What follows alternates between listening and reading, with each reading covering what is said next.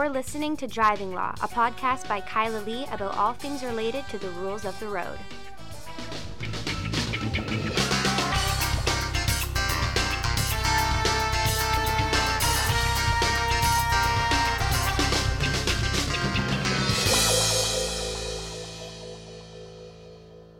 Hello, and welcome to another episode of Driving Law. I am Kyla Lee, and with me, yet again, my co-hostess with the mostest, Paul Doroshenko. Proud to be here with you, Kyla.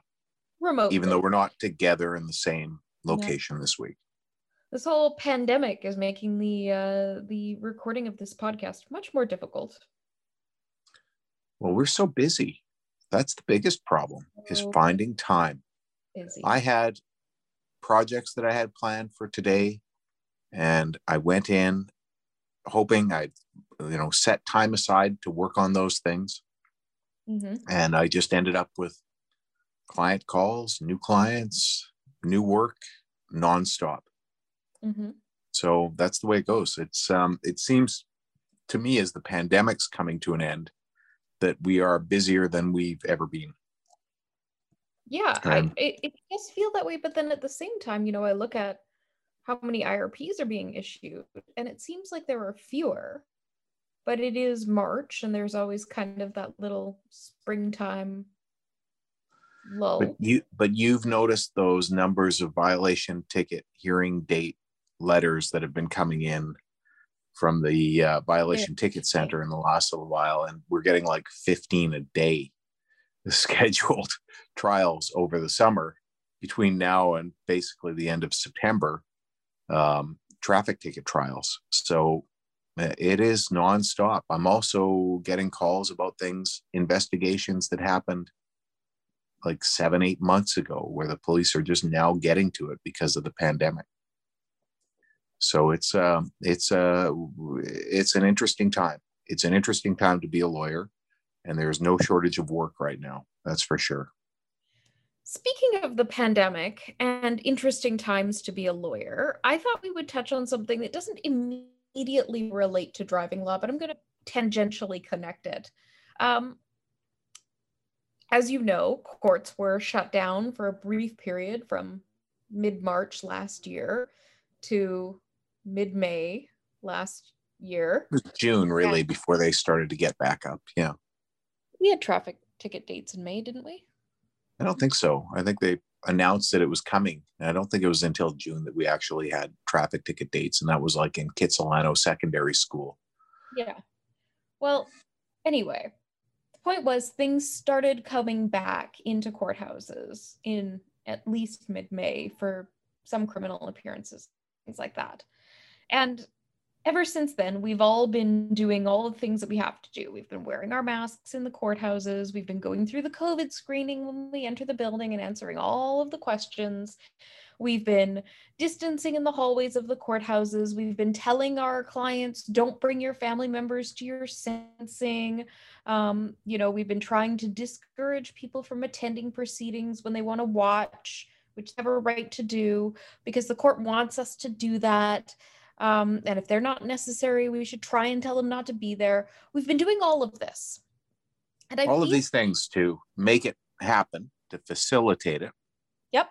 And I feel like as a profession, defense lawyers and Crown Counsel have been just doing it with a smile. Like, this is the necessary evil that we have to go through for a short time, and then things will return to normal, but hopefully we'll keep some of the more convenient aspects of court proceedings that we've developed this way. But at least things will return to back having bustling courthouses full of people. And hopefully nobody's rights are compromised, or nobody ends up convicted as a result of the change in the function or the method. You would think that since we've all adapted so well, since we took a justice system that functioned the same way it functioned in the 70s and brought it into the year 2021 overnight, basically. I mean, in 2 months, but still, that's like overnight in the grand scheme of things. The massive systemic change that was required happened so quickly. You would think that when it came to identifying priority groups for vaccinations, the entire functioning of the justice system, and the compromises to the functioning of the justice system that we have had to make would warrant the identification of some members of the court system being a priority group for vaccinations. But Paul, do you think that happened? No, I was very disappointed to see it as well. And you recall a while back, I sent out my list. I created a list of who should be vaccinated first. Yeah, country music defense lawyers, I know, was number one. Country music defense lawyers was on there. That's true.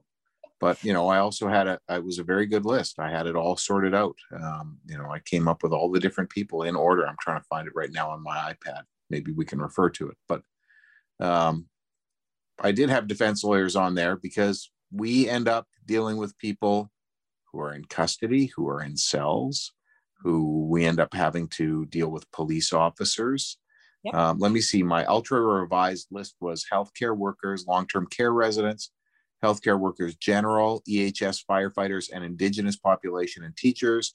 Dolly Parton, and she's already, of course, been vaccinated. Seniors over 70, then immune compromised over 50. That didn't include me. Then immune compromised, then prisoners in correction and country music artists, except Dolly, who had already been vaccinated. Then Iggy Pop, although he's over 70. Definitely. Then age 50 to 70. Then criminal lawyers. And then remaining essential service workers, airline industry, military, general population, religious weirdos, followed by conservative Republicans and Trumpists. Okay. And people who complained that mask rules violated their freedom somehow. Okay. All right. Your hilarious list aside, I'm being very serious right now because the thing that makes me so upset about this is it's not just defense lawyers were forgotten. It's that literally the entire court system was forgotten. Court staff, court clerks, registry staff, not on the list. Sheriffs, yeah, not on the list. They had corrections officers, they had law enforcement like police, firefighters, bylaw officers, but not the BC Sheriff Service. They're not going to get vaccinated because they're not first responders. Yeah, you know, some of the sheriffs are older, you know, older than police officers. A police officer would be long since retired and the sheriffs are still working, right? Well, it's not just that. Think about what a sheriff does in the day. No, I know. I'm just saying on top of all of that. They're screening. They're standing at the door of the courthouse, screening every single person who walks into the building. They have more contact with the public than anyone else in the building, because everybody who's accessing the court has to go through the sheriffs. Then they also have contact with everybody who's being brought into the building for jail stuff. Everybody being brought from jails, everybody being taken into custody that day and transferred to jail, everybody arrested on an outstanding warrant for failing to show up to court. The sheriffs are dealing with all the people at the public entrances to the courthouses and at the custodial entrances to the courthouses. They're also interacting directly with judges and court staff. Yep. And not vaccinating sheriffs in traffic court. You cannot go to traffic court without checking in with the sheriffs. And having been to traffic court almost every day in the last 3-4 months, many months, almost every day, I have had numerous conversations with sheriffs and watched them have numerous conversations with people, including people who are angry about having to wear a mask or having to tell people to put the mask on or wear it properly. Yep. They also have to talk to all the police officers. No protection for them. Well, BC sheriffs should have been right up there as far as I'm concerned. And the people who have to do duty counsel and meet people in cells. Grocery store clerks are on this list. And that's fine. I totally agree with that. They're interacting with people in very brief interactions with plexiglass and masks. Registry staff are doing the exact same thing, and they're not on the list. Well, I think my humorous list could have been adopted by the BC government, and it would have been more useful in stomping down the virus. Last thing I want to and dealing with the potential risks in our society. I actually thought about it. I know it was a joke. I had Dolly Parton on there. I didn't know Dolly would be vaccinated so quickly, but my list actually deals with the risks. And the government, I understand, is starting off with people who are more likely to die. No, they're not. By going with people who are old. Oh, yeah, sure. Nobody's arguing about vaccinating the old people. I'm arguing about identifying priority groups and forgetting about the entire justice system. Like, Kyla Lee, you just cut me off mid-sentence. Yeah, okay. Yeah. Carry on. Does happen. No, that's fine. We can move on. But I'm with you. I agree. I'm not done. What's that? I'm not done. I don't want to move on. I know you. I'm saying you cut me off. I don't need to continue with what I was saying. I'm happy to hear with what you said. So go ahead. So I posted about this. I actually posted about it like 2 days ago, where I suggested that the priority groups, that we're talking about when we're thinking about identifying them, nobody's ever brought up defense lawyers. And like, I don't want to say anything, but defense lawyers face huge amounts of risk. Well, I'm a defense lawyer, but I don't face that much risk because I'm not going to court. But those lawyers who are duty counsel, who are going in and spending their whole day at the courthouse, and those lawyers who have a trial, if you have a trial there. Mm-hmm. Remember how petrified we were the entire time we had that multi-week trial? It was awful, and it affected like lots of things. It affected my ability to conduct the trial because I was spending my time worried about COVID.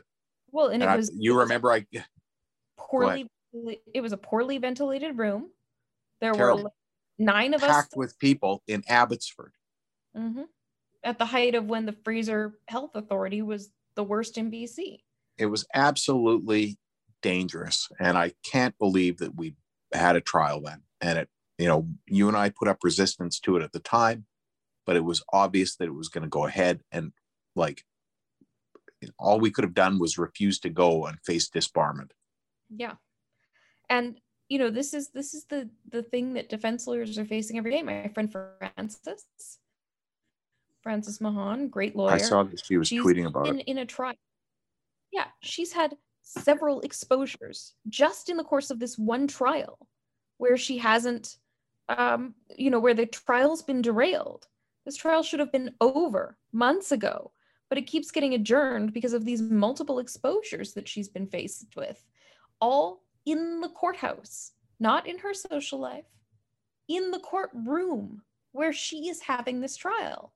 So every single defense lawyer that's out there running trials, even if it's in traffic court, like I know I'm, just a driving lawyer and I go to traffic court and I do drunk driving trials and drive while prohibited trials, and it's not glamorous. But being in that room is taking your life into your hands. And seriously, you don't think this is glamorous? Kyle, I've been saying for years that this is glamorous. Where's the glamour in defending a speeding ticket? I'm not in it for the glamour. I'm in it for the fun. I'm in it for the glamour. You think there's glamour? Absolutely. You think there's a traffic TV court about traffic court lawyers? Traffic court lawyer. Hey, can I have an RO? Dun, dun, dun. What will the officer say? Yeah, exactly. Cut to commercial. Cliffhanger. Yeah. You yes. Have no note of which laser device you were using, do you, officer? Cut to commercial. On traffic court. No, I don't. But I remember because it's the only one I use. It's not glamorous. It's fun. It's fine. But it's still, every single time I walk into that building, I have to speak to an officer, and I have to. I hear you, Kyla. And I just like the government is making decisions, and I don't agree with all the decisions. And some of these things are revised. And look at how many revisions we've had just in the timeline. So my father was supposed to be able to book his appointment as of next Monday. We were able to book it yesterday because they'd upped the timeline. Then we find out today that the Americans are giving us another 2.5 million AstraZeneca doses of vaccine because it still hasn't been approved in the States, and they've got it there. They're giving us some are 1.5 million, and they're giving 2.5 to Mexico or something like that.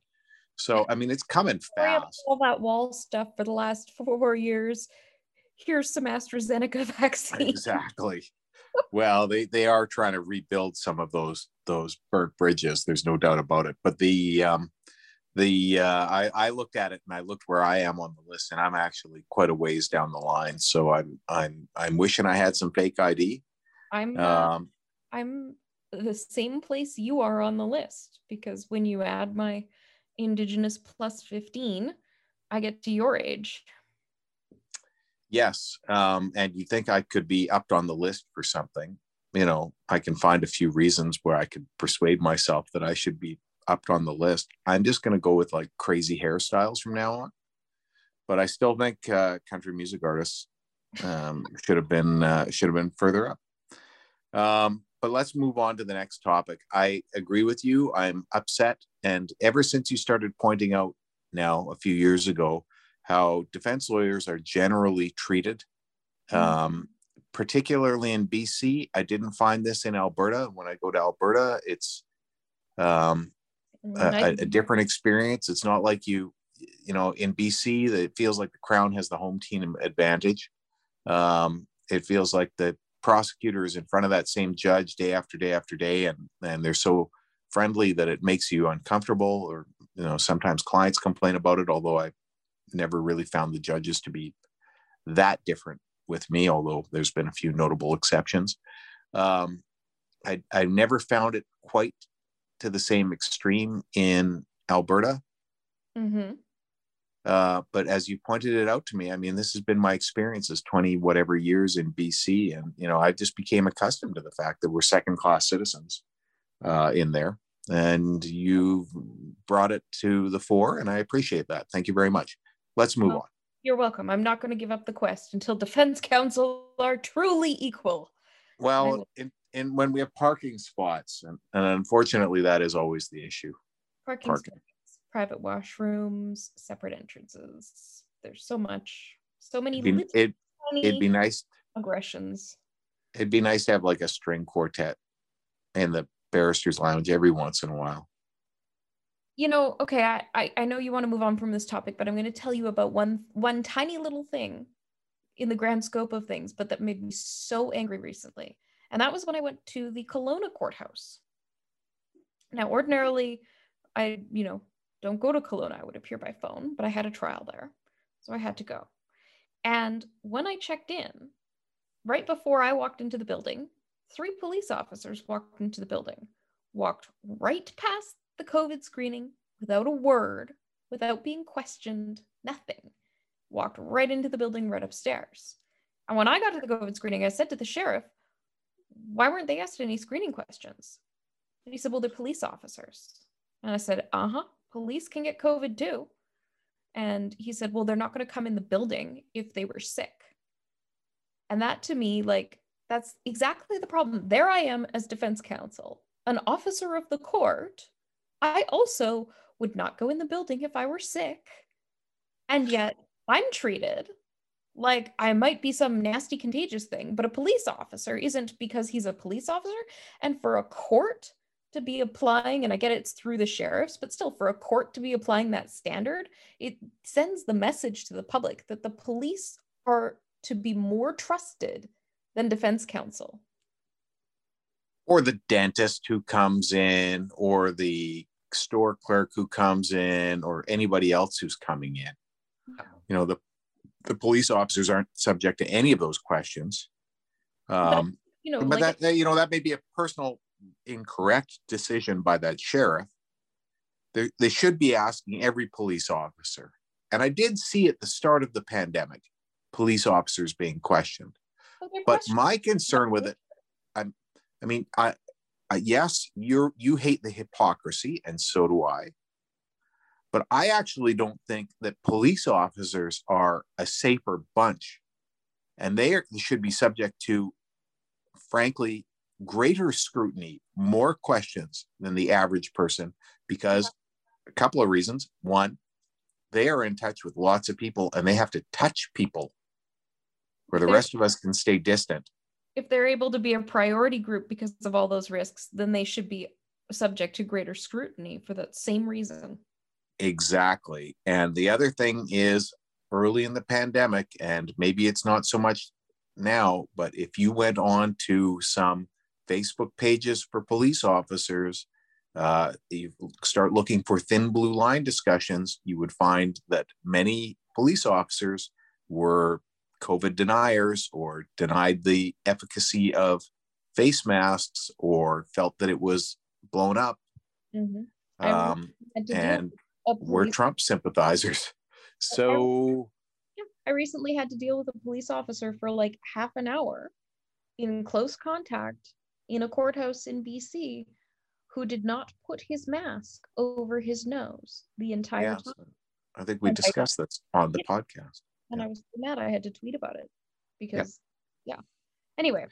We have other driving things to talk about, though, Kyla. Yes. Well, he's getting into traffic court and COVID. This actually leads into our discussion of traffic court and COVID, because somebody recently in Kamloops brought an application for a judicial stay of their traffic ticket based on delay. And the history of this case is really interesting. The case is Regina and Bar Yar, 2021 BCPC 40 for anyone on Canley who wants to follow along. And essentially what happened was this guy got his traffic ticket in January 2019. He disputed it, he hired a lawyer, and he had a hearing date in October 2019. Normal sort of time frame, 9 months for a court date. It's totally, relatively reasonable. And the court taking place 13 months after the date the ticket was issued. Usually that's a fine time frame for a traffic ticket. October 17th rolls around, and the lawyer for Mr. Bar Yar asks for disclosure, doesn't get it in time for the court date, so he applies to adjourn, and the ticket's adjourned, and it's noted that it's a Crown adjournment because Crown had not complied with the disclosure request. Now I pause here because there's a very interesting passage from Judge Frame about what happened with respect to this disclosure request. So it's paragraph 5 of the judgment, and the court sets out sort of the request for disclosure, and it says, the letter specifies the disclosure sought. It does not appear that Mr. Thorstensen received any response to this request for disclosure before the initial trial date, nor did he follow through with any further requests for that disclosure. He should not have to do so, having made the request. However, it may have improved the chances of receiving the disclosure before trial. So the court, first of all, says, you make the request, you don't have to follow up. That's on the Crown at that point to get it to you. Yeah, it might make it faster if you did, but Crown still bears the burden of providing the disclosure. Then she says, there also appears to be no process in place for making disclosure once a dispute notice is filed. Perhaps it is the simplicity of these trials, but that seems to be a bit dysfunctional. Disclosure on a disputed ticket should be made once the dispute is filed to avoid these very delays while affording an opportunity to disputants to properly prepare for trial. Yeah, that's I wonder if anybody else will read it. I found it while you were setting that out. That is fascinating. Mm-hmm. So we've never really questioned it in BC. I've never really thought about it. So in BC, you file your traffic ticket in dispute, and you get a trial date, and you can write to the police officer to request disclosure, or you can just show up at traffic court and the police officer is not going to have a copy for you. You can look at the disclosure. Some police officers seem to think that you can't, but you can usually explain to them why you can.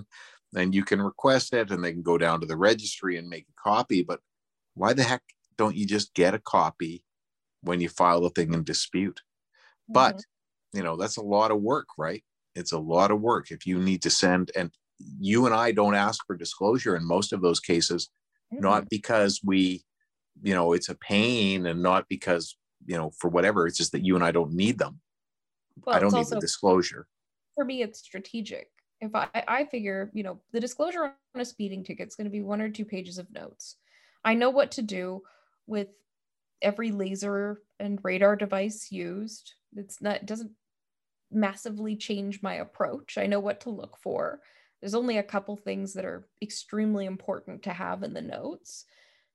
And if I start requesting disclosure, my view is that the police officer is going to go, oh, Kyla Lee's requesting disclosure. Oh my God, it's Kyla Lee. She's fighting this ticket. I better read this thing over and over the night before. Yeah. Yeah. I don't want them to do that. No, I know. I take my iPad and I take a photograph of it. Yeah. And that's all I need. I mean, I've done lots of speeding ticket trials. I don't need more than that most of the time. Can you just pop down to the registry and make a copy for me? Cool, thanks. Yeah. I find my iPad's better. Now that I'm using my iPad for that, I just take a good photo and I can highlight everything I need. I've got it right there. Yeah, but you can't do the dramatic flourish of pages. That's true.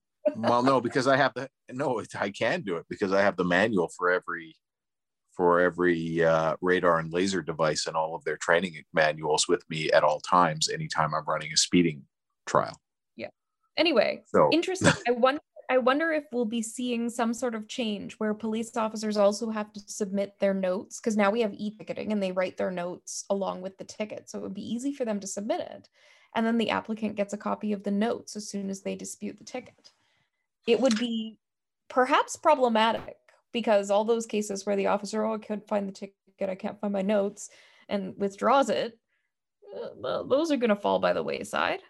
But at the same time, adjournments requiring disclosure will also fall by the wayside. So I remember years ago there was a lawyer who I saw in court who I knew, and I liked this lawyer, would show up and to traffic court, not have the disclosure because didn't request it, and then stand in court and say, well, I don't have the disclosure, I need to adjourn it. And the JJP, the judicial, what are they called now? I don't want to get this wrong because I've been recently. Judicial justice. The judicial justice. Okay, I was on the right track. The judicial justice, formerly the justice of the peace back then, would say, well, did you ask for disclosure? And the lawyer would say, well, no. And then they'd sort of scratch their head and go, okay, well, I'm going to adjourn it so you can get the disclosure. And what can I do? What are you going to do? So and that was, in those circumstances, it was very strange to you and me because you and I have never tried to adjourn something for the sake of a delay. I've never tried to create a delay. Yeah. There's been delays, but I've never tried to create a delay. But then it was, okay, now it's been adjourned. Well, there was no disclosure, therefore there's a delay. How long does it take to get it back on? Like I have adjourned on disclosure issues where the officer's like, oh, I have a video and I'm going to play it. And they can't show it to me in the hallway because they don't have to play it. Yeah, that's okay. Very different. Very different. Yeah. Right, there's times that you show up and a police officer's got a video or they've got something that's really unanticipated. These are scheduled as trial dates without any disclosure dates beforehand. So it does make sense in certain circumstances. Go ahead. Back to Mr. Baryar's case. So he doesn't get his disclosure. It gets adjourned for him to get disclosure with a notation of Crown's fault, Crown delay. And then he gets another notice with his hearing date changed to May 5th. Mm-hmm. And of course, we all know what happened then, May 5th, 2020. The hearing got canceled because of the pandemic. In the meantime, he gets the disclosure. And then there's a new notice on June 25th sent to Mr. Baryar saying, okay, now you have a court date of July 25th. And that date, despite the fact that Mr. Baryar had a lawyer, Mr. Thorstensen, the court made no attempts to contact Mr. Thorstensen to find out his schedule to book the date with his availability. So paragraph 10 of the they just booked it. Yeah. They said, I'm not sure why that would be, but it was just set. Well, they do that, but they don't do it with many lawyers. I mean, with us, they usually contact us because we have so many and they know it. Yeah. But the traffic ticket center in Vancouver that does most of the scheduling usually just sends you the traffic ticket date and you have to figure it out or contact them to change it.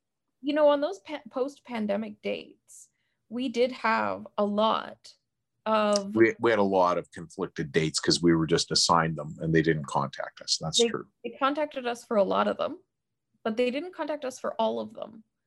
And there were ones where we were retained in the meantime, where the person had had a date that had canceled and then we'd been hired and we'd sent a letter saying, now we're retained, contact us. And they didn't. And it caused a bunch of problems. I mean, it's all been sorted out. But there was obviously some dysfunction as a result of the pandemic, which you can expect. It was a lot of hours of labor in the office that it ended up costing us, yes. Which we don't pass on those costs to the client. No. And caused us to have to deal with misery, which is why we're getting all those letters right now with all of those dates every day. Of dates. So then the date prior to this new date, there's a notice of constitutional question that's filed. And that's how it ends up in front of Judge Frame in BC Provincial Court. Essentially arguing unreasonable delay. Now, if you look at the time frame between when the matter was ultimately set and the time frame when it was like originally occurred, like the length of time is well above Jordan. But then you subtract, and the court's like, obviously we subtract all of the COVID time because every single case on that has consistently held that it's exceptional circumstances. Yeah. He gets down to 17 months and 22 days. Well, that's fascinating because, of course, the COVID timeline is 18 months. The COVID timeline is not 18 months. The Jordan timeline is 18 months. I'm sorry, the Jordan timeline. Well, you know, we're recording this at 8:52 and I'm tired. Yeah. The Jordan timeline is, and I'm looking at the word Jordan in the case, is 18 months. Yeah. But that was the Supreme Court of Canada setting an ultimate roof. And there could be circumstances where it would be less than that. Yes. But it was meant to be like, it's not going beyond that unless you could clearly point at defense counsel for a portion of it. Well, the whole reason that's important here is because then the burden shifted to Mr. Baryar to show that this was a case where the delay violated his rights. The burden is on the Crown for anything 18 months and up. The burden is on to show that it was, you know, exceptional circumstances or whatever. Fair enough. It's on Mr. Baryar to show that it was still unreasonable delay that warrants a stay of proceedings. And Judge Frame says this: while I do not have evidence of what a reasonable amount of time is for a traffic ticket to come to court, it is clear on the evidence before me that a request for disclosure was made on November 4th, 2019. By reason only of the failure to make that disclosure, the original trial date of February 21st, 2020 could not proceed. This is a delay that falls entirely at the feet of the Crown. The prejudice to Mr. Baryar extends beyond that of a typical traffic ticket. And this part fascinates me. This is the best part of the judgment in my view. I mean, the disclosure thing's great, but this is the best part. While it is certainly his obligation to protect the status of his license through his driving behavior, the evidence is that an accumulation of points against his license can ultimately result to penalties to his employer and a loss of employment to him. This threat has weighed on him since the traffic ticket was issued, and he filed his dispute notice. So she says that the prejudice to him is because he's going to get points and he's going to lose his license and his job. And that is what makes the delay unreasonable in his case.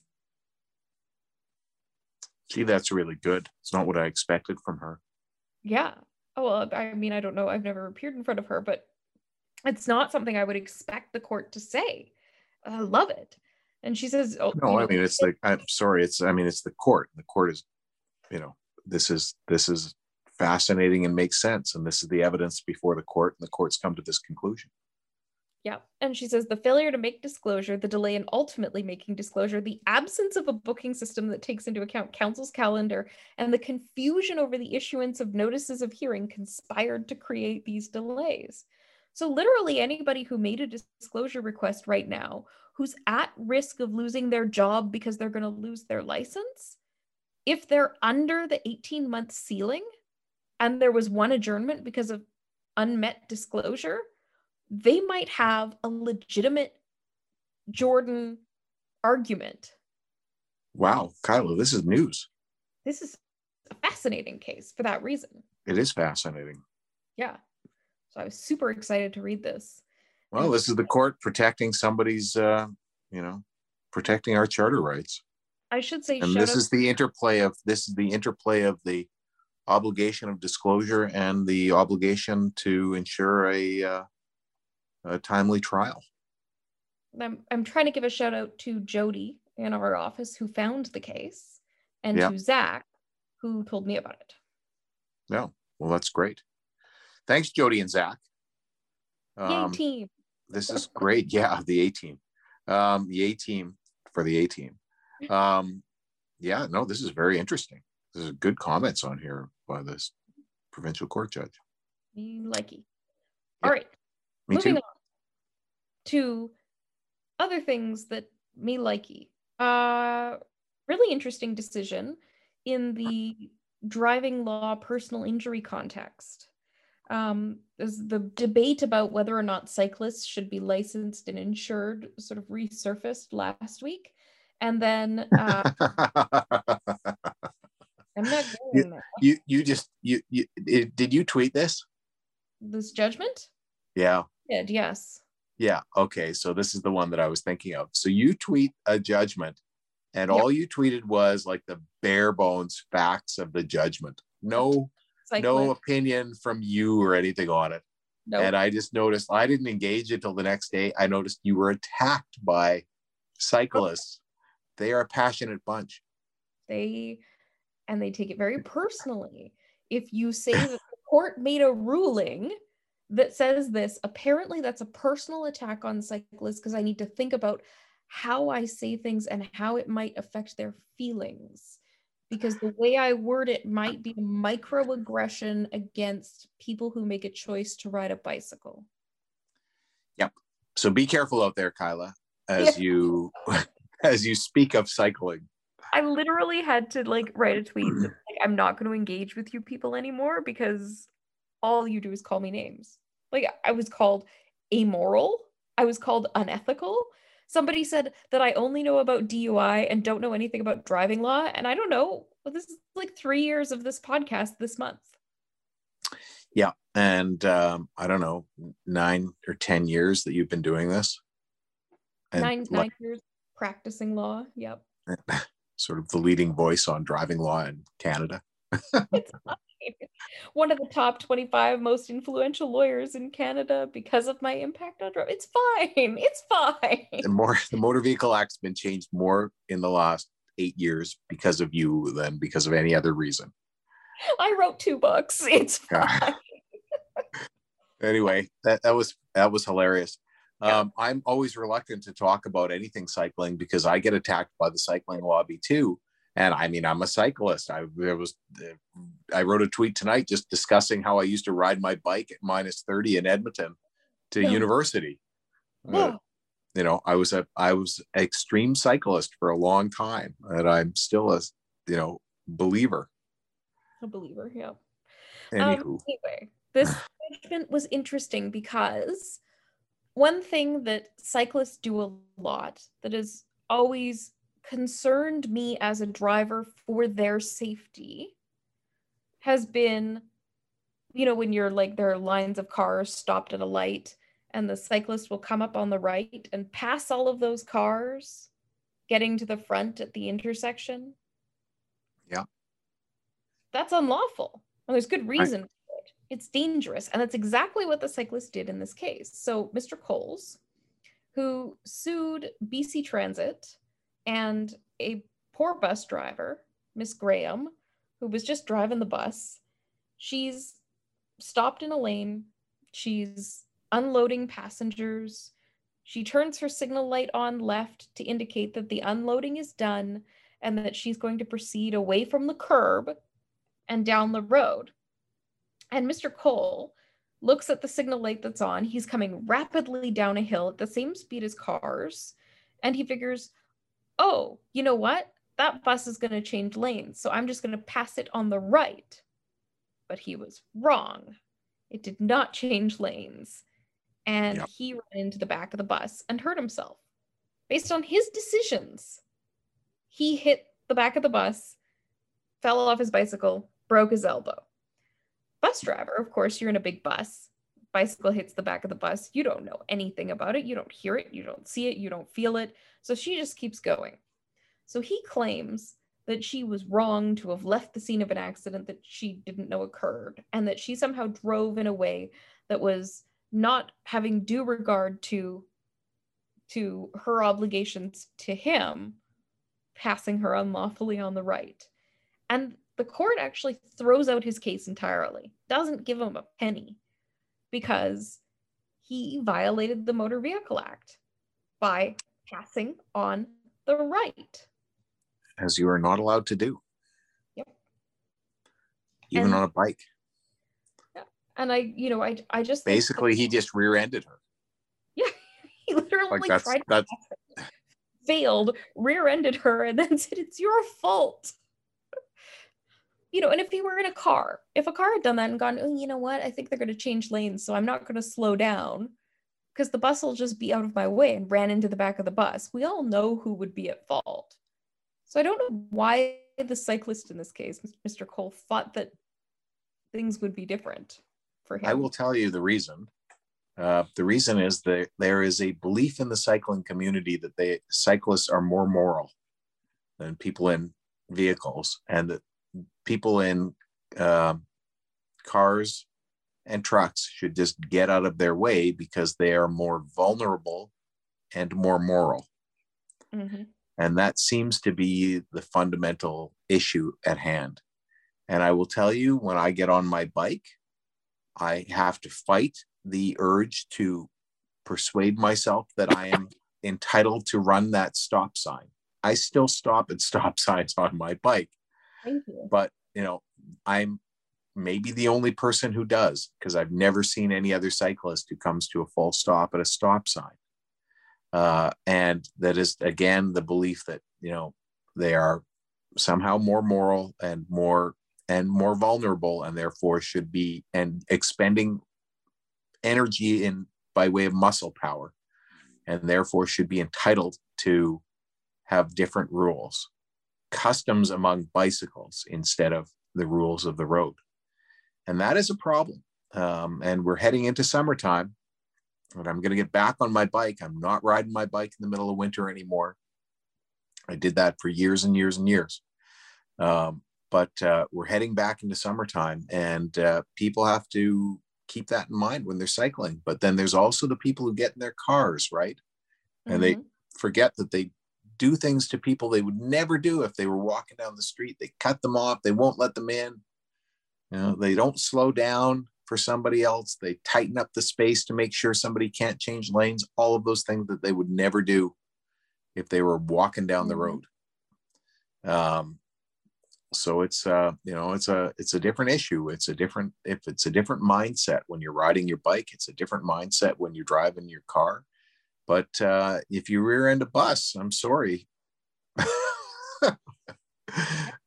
It hurts. But you're not entitled to damages, certainly, because you can't pass the bus. But of course, the issue I think that the people who were attacking you on Twitter were trying to focus on is, how do you pass a bus? You wait for the bus to be in its lane, then you pass it on the left, like you would pass any other bus. Exactly. And that's really dangerous too. So imagine this now. You're on a bike and you're just behind the bus, and you've got to stay behind the bus until it's safe to pass, and you're on a bike and you can't pass it quickly, and the bus is going to stop, and it's going to stop at for the next person. And then you've got to basically go out into the almost left lane in order to circle around the bus. And the bus is a big wall beside you. And then you've got, you know, somebody in their Range Rover or their truck or whatever, also trying to basically go around you because they won't slow down for you because you're a bike, and they're looking at you and they think, your bike, you shouldn't be in this left-hand lane. You should, you know, wait for the bus. So, I mean, there's a lot of drivers who are not having any respect for cyclists on the road. Cyclists are entitled to be on the lane just like anybody else. Well, they stay as far right as practicable unless they're passing, but yes. And that's the thing. And how far right can you stay when the bus pulls over to stop for somebody? You know, I remember almost being driven into a mirror of a parked vehicle by somebody in their truck pulling a trailer with a bobcat on the back, you know, because the width of that trailer is wider than the truck. So it's the danger. And so I sympathize with the cyclists, but unless the government, hang on, please let me finish. Unless the government is going to come along and write some different rules of the road for cyclists, and there are some, you got to expect that you're just going to be bound by the Motor Vehicle Act. Well, now let me tell you. Go ahead. I was just going to say the Motor Vehicle Act is worth a read if you haven't read it. You know, you read it every 6 or 8 months. I've read it a few times over the course of my career. The Motor Vehicle Act's a good read. Let me tell you why I disagree with you that I feel any sympathy for cyclists who have to get stuck waiting behind a bus and you know, waiting for the bus to make its stops and unload people. If you're in a car, it's the same situation. You get stuck behind the bus, you're in the lane behind the bus, you have to wait until you can change lanes into the other lane, or, you know, an appropriate time to go into the oncoming lane lawfully and pass the bus. You have that same obligation. You take those same risks. Your visibility might be better. It might be worse because you're in a car. You're not able to get as close. You're not able to you've got, you know, things obstructing your vision and the structure of the car. It's the same thing that cars have to deal with. To me, it's this idea that cyclists have that somehow because they're on a bicycle, they have a license to get ahead of other traffic when it's convenient for them to do so. And I don't think that there's anything in the Motor Vehicle Act or in any case law that suggests that cyclists get to have a more advantageous position in traffic because they're on a bicycle. That's just no. I hear you there, but just imagine you're a cyclist and you're behind the bus and you think, you know what? Okay, I'm gonna pass the bus to stop now. There's going to be people unloading and loading. I'm going to pass this bus. And there's, you know, the cars are a block behind. And so you go to pass that bus and you're riding, you're pedaling your ass off, and you're halfway past that bus. And that car that's coming up behind is like speeding up and it's about to be tight. And next thing you know, the bus is deciding to pull out. And that's when you basically end up underneath the bus and dead. And so that is the scenario that I think every cyclist is contemplating when they're looking at this, and they're getting upset about the decision because they can see how this plays out. When you're on a bike, you can't accelerate the same way as a car. You can't pass the same way. You have to, you know, and if you set out to pass and you're in a car, you're likely to survive if the bus decides to signal to continue to drive. But when you're on a bike, all of a sudden you're crushed in between a bus and whatever vehicle is in that next lane over. And so it seems to me that, you know, your obligation should be spelled out more clearly. Maybe you just have to stay behind the bus. I mean, for me, I'd usually jump up on the sidewalk, go swinging past the sidewalk, flying through some old people, not grab their groceries and continue on. But, you know, it is fundamentally dangerous for someone to have to pass a bus on a bike. And you're sitting there making these decisions as you're driving, thinking to yourself, okay, well, now's the time and it seems safe. Yeah. But you're halfway through it. And it's not halfway through it that you're going to get your bumper scratched. It's halfway through it that you end up dead underneath the wheels of a bus. Yeah. I mean, I disagree with you. You and I disagree on this. But you will agree, though, that the wheels of the bus go round and round. Yes. And I will also agree that Wrigley's giving me the bark to tell me that it's time for the ridiculous driver of the week.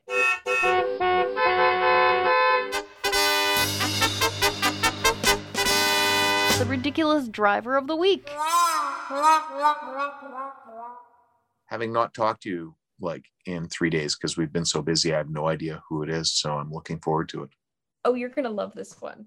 This is like a stroke of genius gone wrong. So a man in Texas really wants to get a BMW, but he does not have enough money to buy a BMW.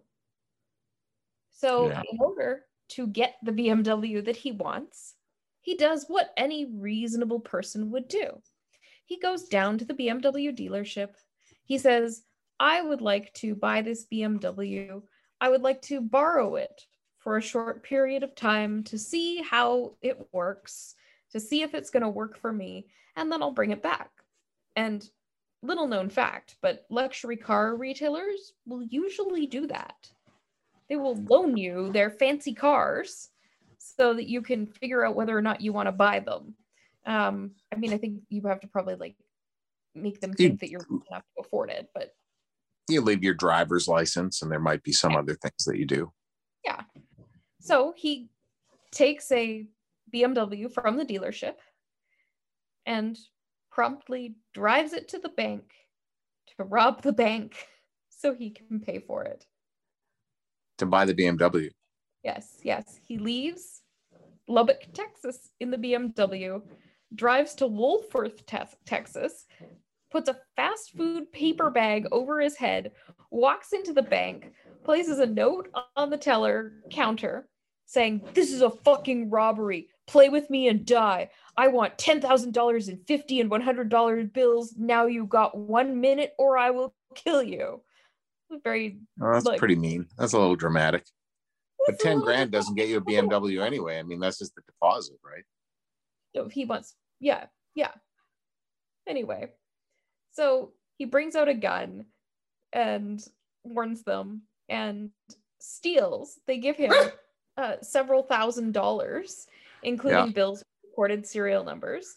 15 minutes after this bank robbery, he goes straight back to the dealership, waves around the stolen cash, pays $3,000 as a down payment for his BMW, finances the rest, and then gets arrested. Shouldn't there be some sort of recognition here for his inventiveness and creativity? This is resourcefulness. Taking the BMW out, using the car that's not connected to you to commit the bank robbery, coming back with cash to actually purchase it. I mean, he could have just driven away in the car, partied in the car, but he comes back. I mean, this is like enterprising. It's so weird, though. It's like you're going to steal and they give you a car and you don't steal the car. You use it to rob a bank and then go back. He should have gone back and bought one in a different color. Yeah. Because they would have figured it out when they saw that BMW later on. It's so silly. Stop, Wrigley. It's so I don't silly. know. I just think this is inventive, and I think he's discovered something new, and I'm disappointed that he didn't get caught. I think he should be recognized for his innovation. Okay. Well, anyway, I thought he was the perfect ridiculous driver of the week. Don't rob a bank. It's not inventive. Don't borrow a car to rob a bank to get the money to pay for the car. Since the 70s, it's not been a successful way to get away with a crime. No. I once tried to withdraw like more than $10,000 in cash at a bank. I had to pay for something for you. That was for me. That was going to go buy a car for me. And they were like, I don't even know if we have that much cash. So think about that next time you think about robbing a bank.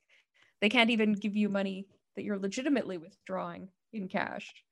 Yeah, I had to go take out more than $10,000 cash for a purchase, and they didn't have it in that bank. I had to go to two banks.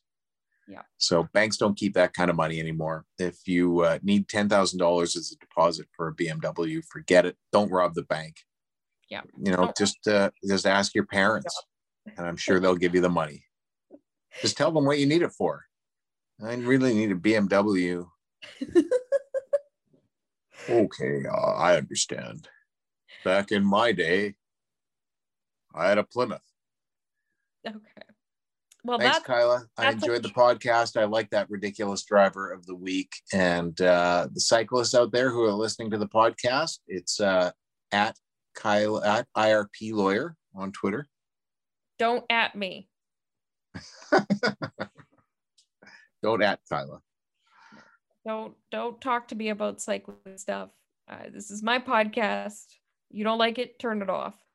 Well, if you don't like the Motor Vehicle Act, then write some letters to the government. Write some to the opposition. Maybe the BC Liberals will get on board. You know, they created a lot of the they paid for a lot of the cycling roads. Hey, you know what? I have a cycling development to point out. I was driving down King Edward, West King Edward in Vancouver the other day. First time ever I saw 2 cyclists using the cycling path that the city put in about 7 years ago. Okay. I'd only ever seen one person in the 7 years I've been driving down that road. So now it's up to 2. That's double. Story. Right. That's double. Okay. This is a terrible story. If you need to reach us, find us online at vancouvercriminallaw.com or give us a call at 604-685-8889 and tune in next week for an exciting episode of Driving Law in which Paul won't tell stories about people he saw on bikes. Yeah. Okay. Sounds good.